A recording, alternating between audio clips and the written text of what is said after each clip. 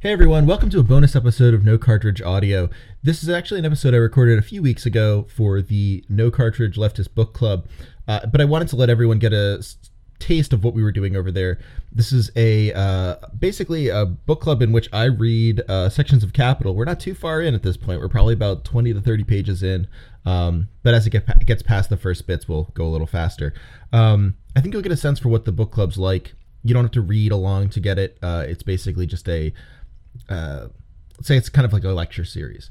It's $1 a month on the Patreon, patreon.com/Hagelbon. And I encourage you to check it out if you like Marxism, if you like left work, if you just kind of are interested in learning something. Yeah, please enjoy.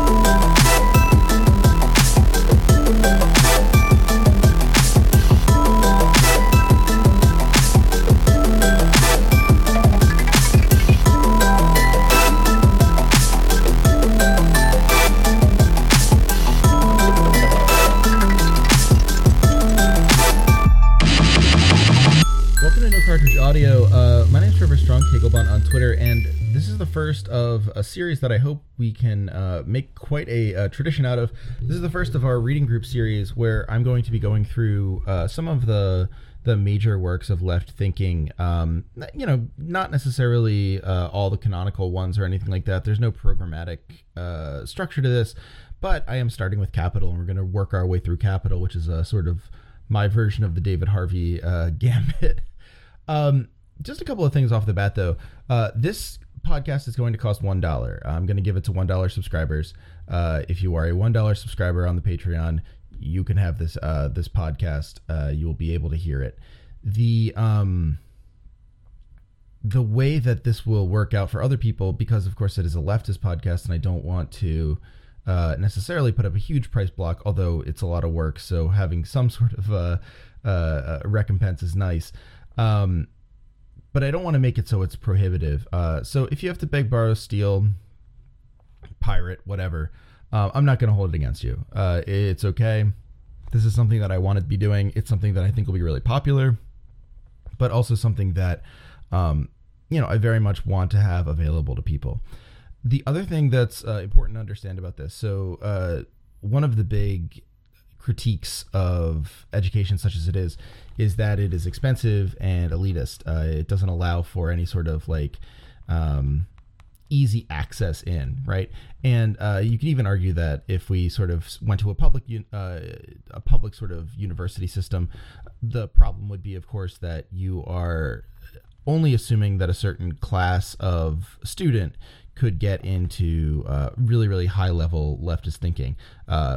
Maybe the people aren't super good at taking tests who want to do high-level leftist thinking, but that makes their grade seem too low. Or maybe people just don't respond well to a classroom. There's a whole dialogue about ableism and the sort of limits of the modern classroom there to be delved into. And I mean, just ultimately, some people aren't college people, some people aren't school people, and that doesn't mean that they have any less of a say in left discourse. So I get all those critiques for sure.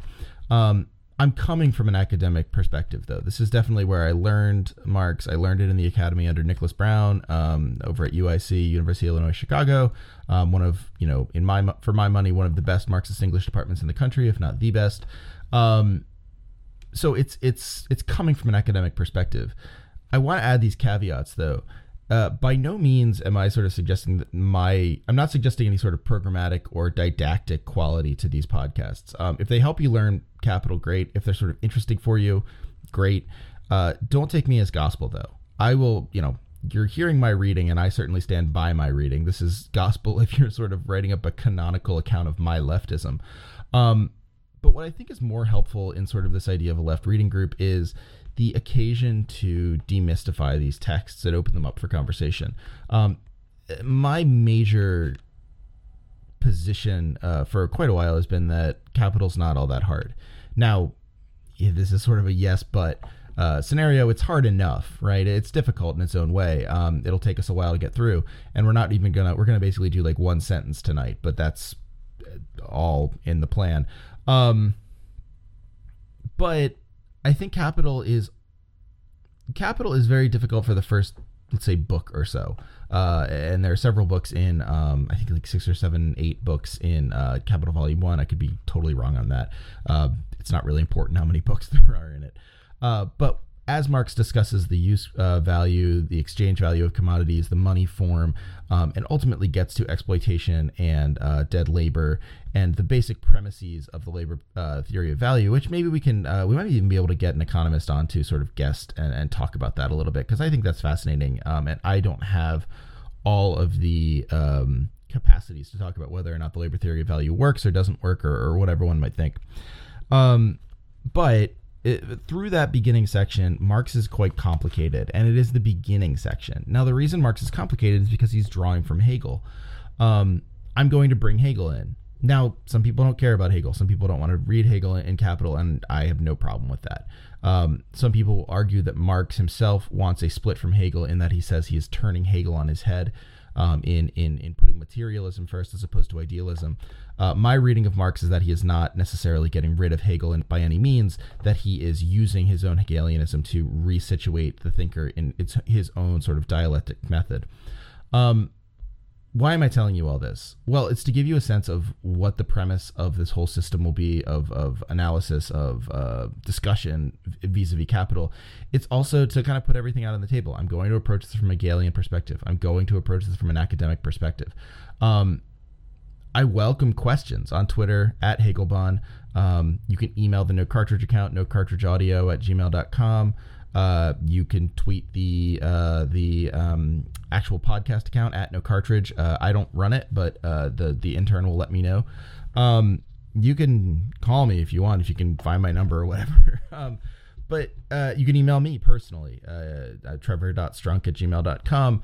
I'm happy to take questions, and I'm happy to direct this in different ways if people have questions about the text and have questions about the ways that I'm reading it.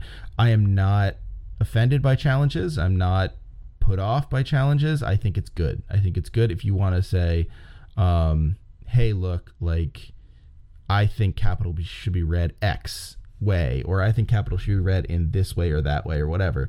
Or why aren't you covering this, or why aren't you covering that, or what is the sense of what you're talking about in terms of like real on the ground politics today, or do you think the DSA is doing Marxism or the PSL is doing Marxism? Like, these are all questions I'm happy to answer and happy to engage with as best I can.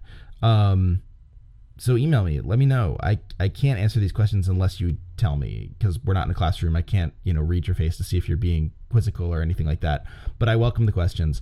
I'm not coming into this from a paternalistic point of view. Obviously, I'm doing the podcast, so in a sense, it is paternalistic. I am like the big voice at the front of the room.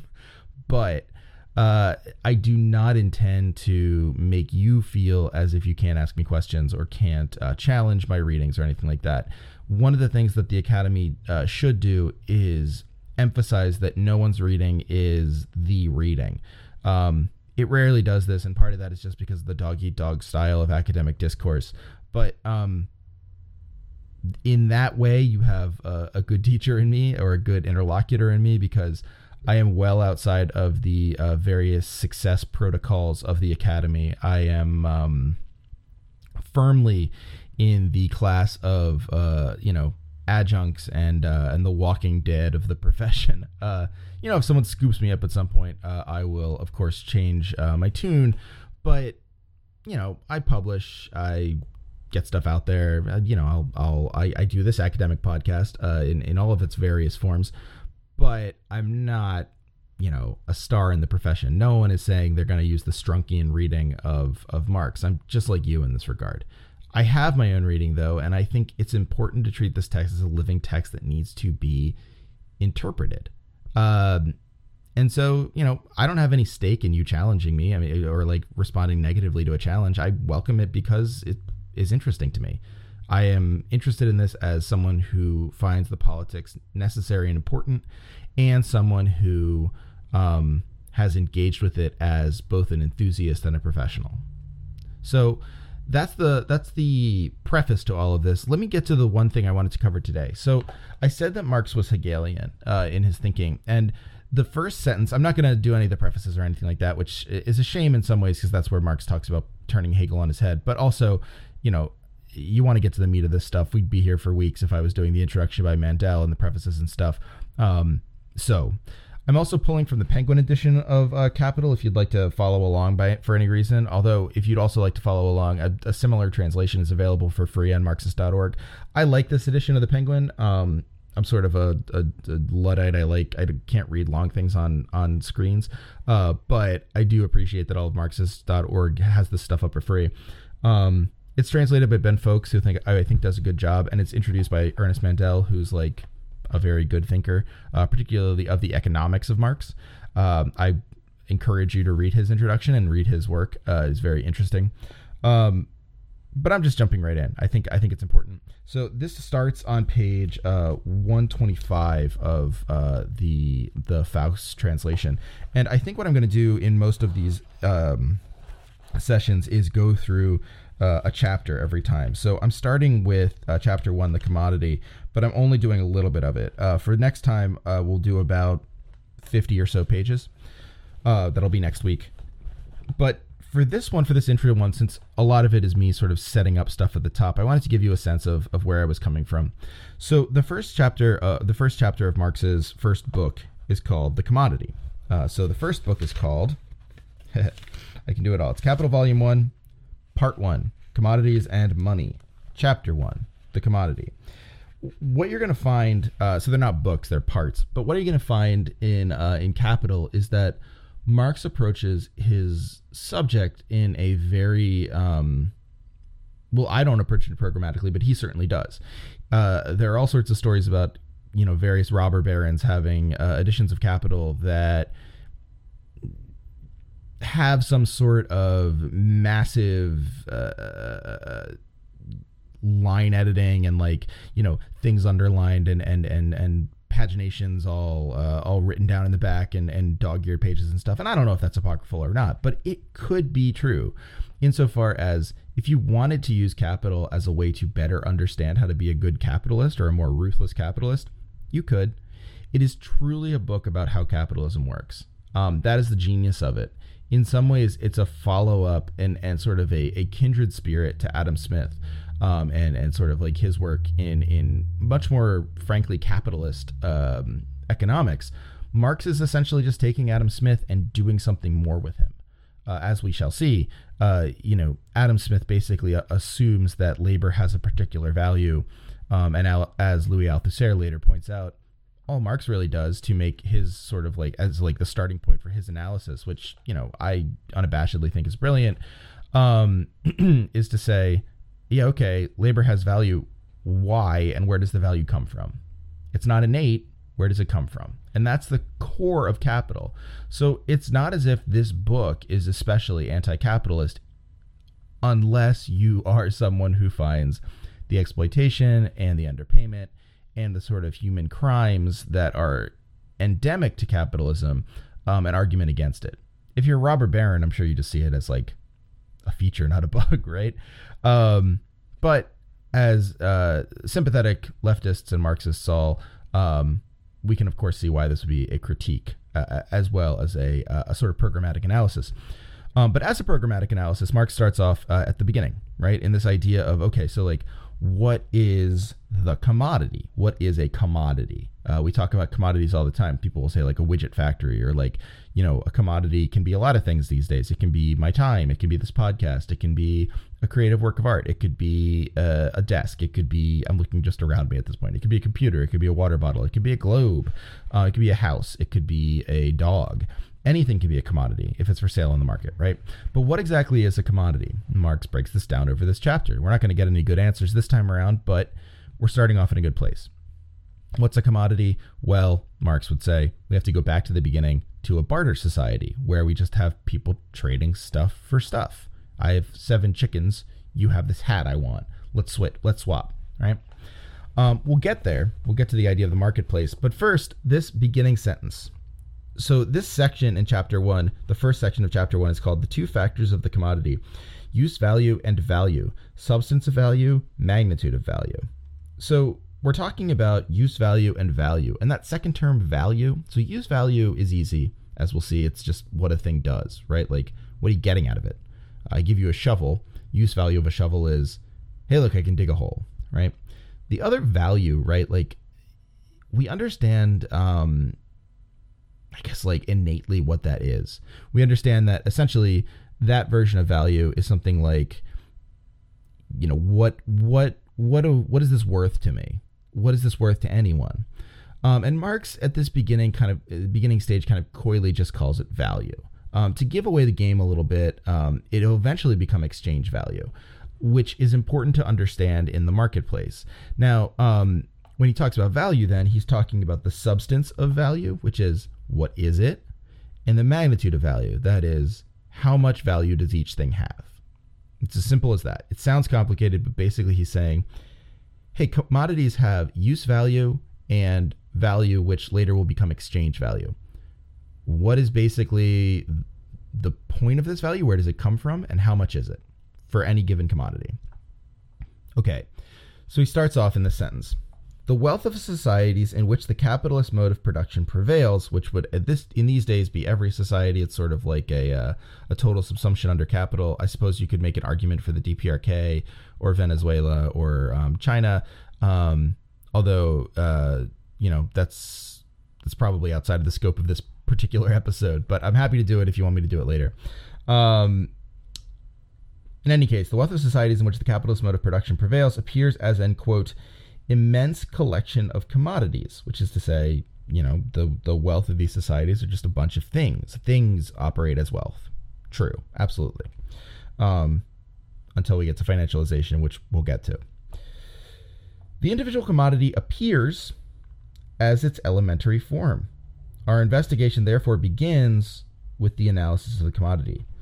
Now, I've already said all this. You know that our investigation begins with the analysis of the commodity, but let me say just off the top here, this appears, right? This term appears. Now I'm using the English translation. I'm not going to be necessarily going into all of the German, but appears is a really important term here.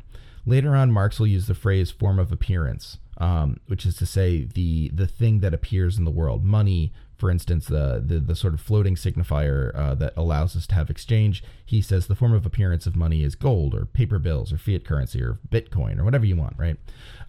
He doesn't say Bitcoin. He's not that far flung. But this level of appear, right? The wealth appears as an immense collection of commodities, and the commodity appears as the elementary form of wealth. Okay. You might just take that in stride. You might say appear, okay, it looks like it. Take this seriously in terms of a Hegelian term, however, and you get the beginning of the deep dialectical quality of Marx. So you start off in... this is actually on Marxist.org. The address is Marxist.org / people get angry with me about that, /reference /archive /Hegel /works /SL appear.htm. So this is from the Encyclopedia of Philosophical Sciences. It's the logic. I'm not sure who the translator is. These things are always kind of a little strange on Marxist.org, but it's free too. So very good. This is the second subdivision of part 1 of the Encyclopedia of the Philosophical Sciences, and this is on essence. And this is the second section in essence on appearance. Now, Hegel talks about essence, and he says, the essence must appear or shine forth. And he's talking about things here. He's talking about objects in the world, like a tree or again, a computer, anything in the world. It doesn't have to be a commodity at this point. We're outside of the world of exchange. We're outside of the world of commodity and capitalism. This is just like stuff. Hegel isn't all that interested in exchange and capitalism.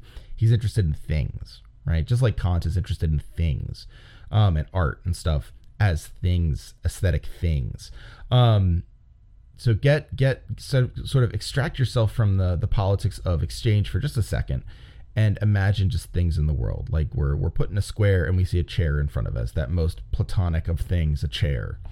And okay, so we see the chair, and the chair has an essence, and it must appear to us, right? We must see it and note its chairness.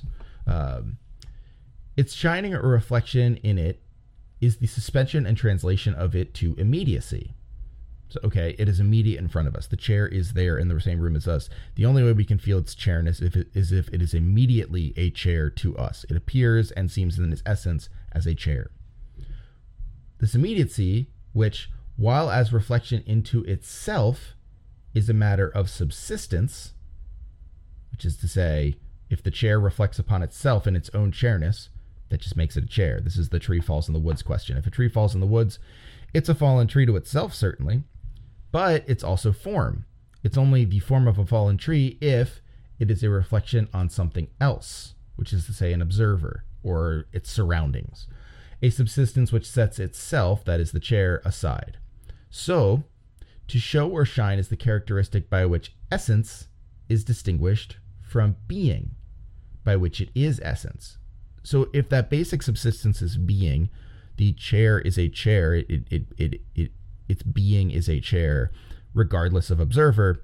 Once an observer or once a context for the chair comes in, the isness of the chair is shared with as Hegel says, a reflection on something else, its context, its observer, and it becomes something different. It becomes essence.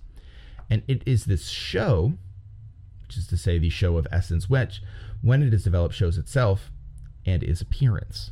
So if essence is the mixture of being, that is the central subsistence of chair, the isness of chair, so to speak, the other arm of being, or the other arm of essence, is appearance. The setting itself aside in terms of subsistence and being a reflection on something else. That is appearance. When I see a chair, it appears to me as a chair. It shows forth, it shines forth, right? Essence, accordingly, is not something beyond or behind appearance, but just because it is the essence which exists, the existence is appearance, or a more direct translation, forth shining. So what Hegel is saying is that the essence of a thing is, dialectically speaking, also its appearance. We see the thing in the world, we say, great, there's the thing, I see it, I understand it in its context. A chair it exists because it appears to me, the observer. And he goes out of his way to say, like, yeah, appearance is like better. In fact, like you could say it's an important grade of the logical idea, he adds. He says that like the significance of the appearance has to be properly grasped or mistakes will arise. He says to say that anything is mere appearance may be misinterpreted to mean that as compared to what is merely phenomenal, that is, isness, there is greater truth in the immediate, in that which is. I got that wrong. I'll keep my mistakes in, just so you know that I get stuff wrong too. To say that anything is mere appearance may be misinterpreted to mean that, as compared to what is merely phenomenal, the phenomena or the phenomenology of the thing being what appears to you in the world, what phenomena appears to you via your senses in the world, there is greater truth in the immediate, in that which is. So I see the chair, but the chair's isness, the chairness of the chair that only it knows, is more important. Hegel says, no. In strict fact, that case is precisely the reverse, sort of setting himself up as against Kant in this way. What Kant would argue here is that appearance relates in the way that we can't actually touch the thing. We can't understand the isness, the chairness of the thing. That is what he would call a noumenon. And this numinous quality of it separates us from the chair. For Hegel, the appearance is super important. Appearance is higher than mere being, he says. A richer category because it holds in combination the two elements of reflection into self and reflection into other. As we said, the isness of the chair, the chairness of the chair, and the context of the chair that lets me know it's a chair. Whereas being or immediacy is still mere relationlessness and apparently rests upon itself alone. Okay, right. So the chair only knows the chair. Appearance, I know the chair too, and the chair knows itself. Still, he adds, to say that anything is only an appearance suggests a real flaw, which consists in this, that appearance is still divided against itself and without intrinsic stability. Okay, that's true. Because, of course, you see a chair and I see a chair, and we might describe something different. Ferdinand de Saussure calls this sort of the arbitrariness of the sign, insofar as I can say chair. And maybe what you're picturing is a wooden chair, but what I'm picturing is a rolling desk chair, which is what I'm sitting in. These are both chairs. They both have chairness to them, but their appearance would be different. So the appearance lacks a sort of internal stability. And it says, beyond and above mere appearance comes in the first place actuality, the third grade of essence of which we should act, of which we shall afterwards speak. Now, we aren't going to get to actuality here because we aren't in actuality for Marx yet, but to hint at the place that Hegel goes, to hint at this sort of dialectical conclusion, at the end of this section, this is subsection 141, same page, the empty abstractions by means of which the one identical content, this is Hegel, perforce continues into two correlatives, suspend themselves in the immediate transition, the one into the other.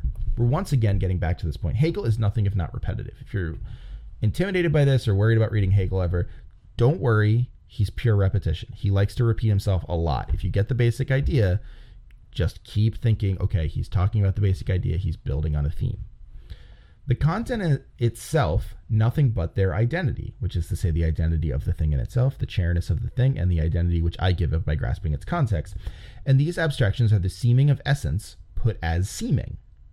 So the seeming of essence being the appearance, right? I see the thing, it seems to be essence, and that seeming put as seeming, which is to say that appearance is also the chair's chairness. That's the marriage of the two, the dialectical marriage of the two.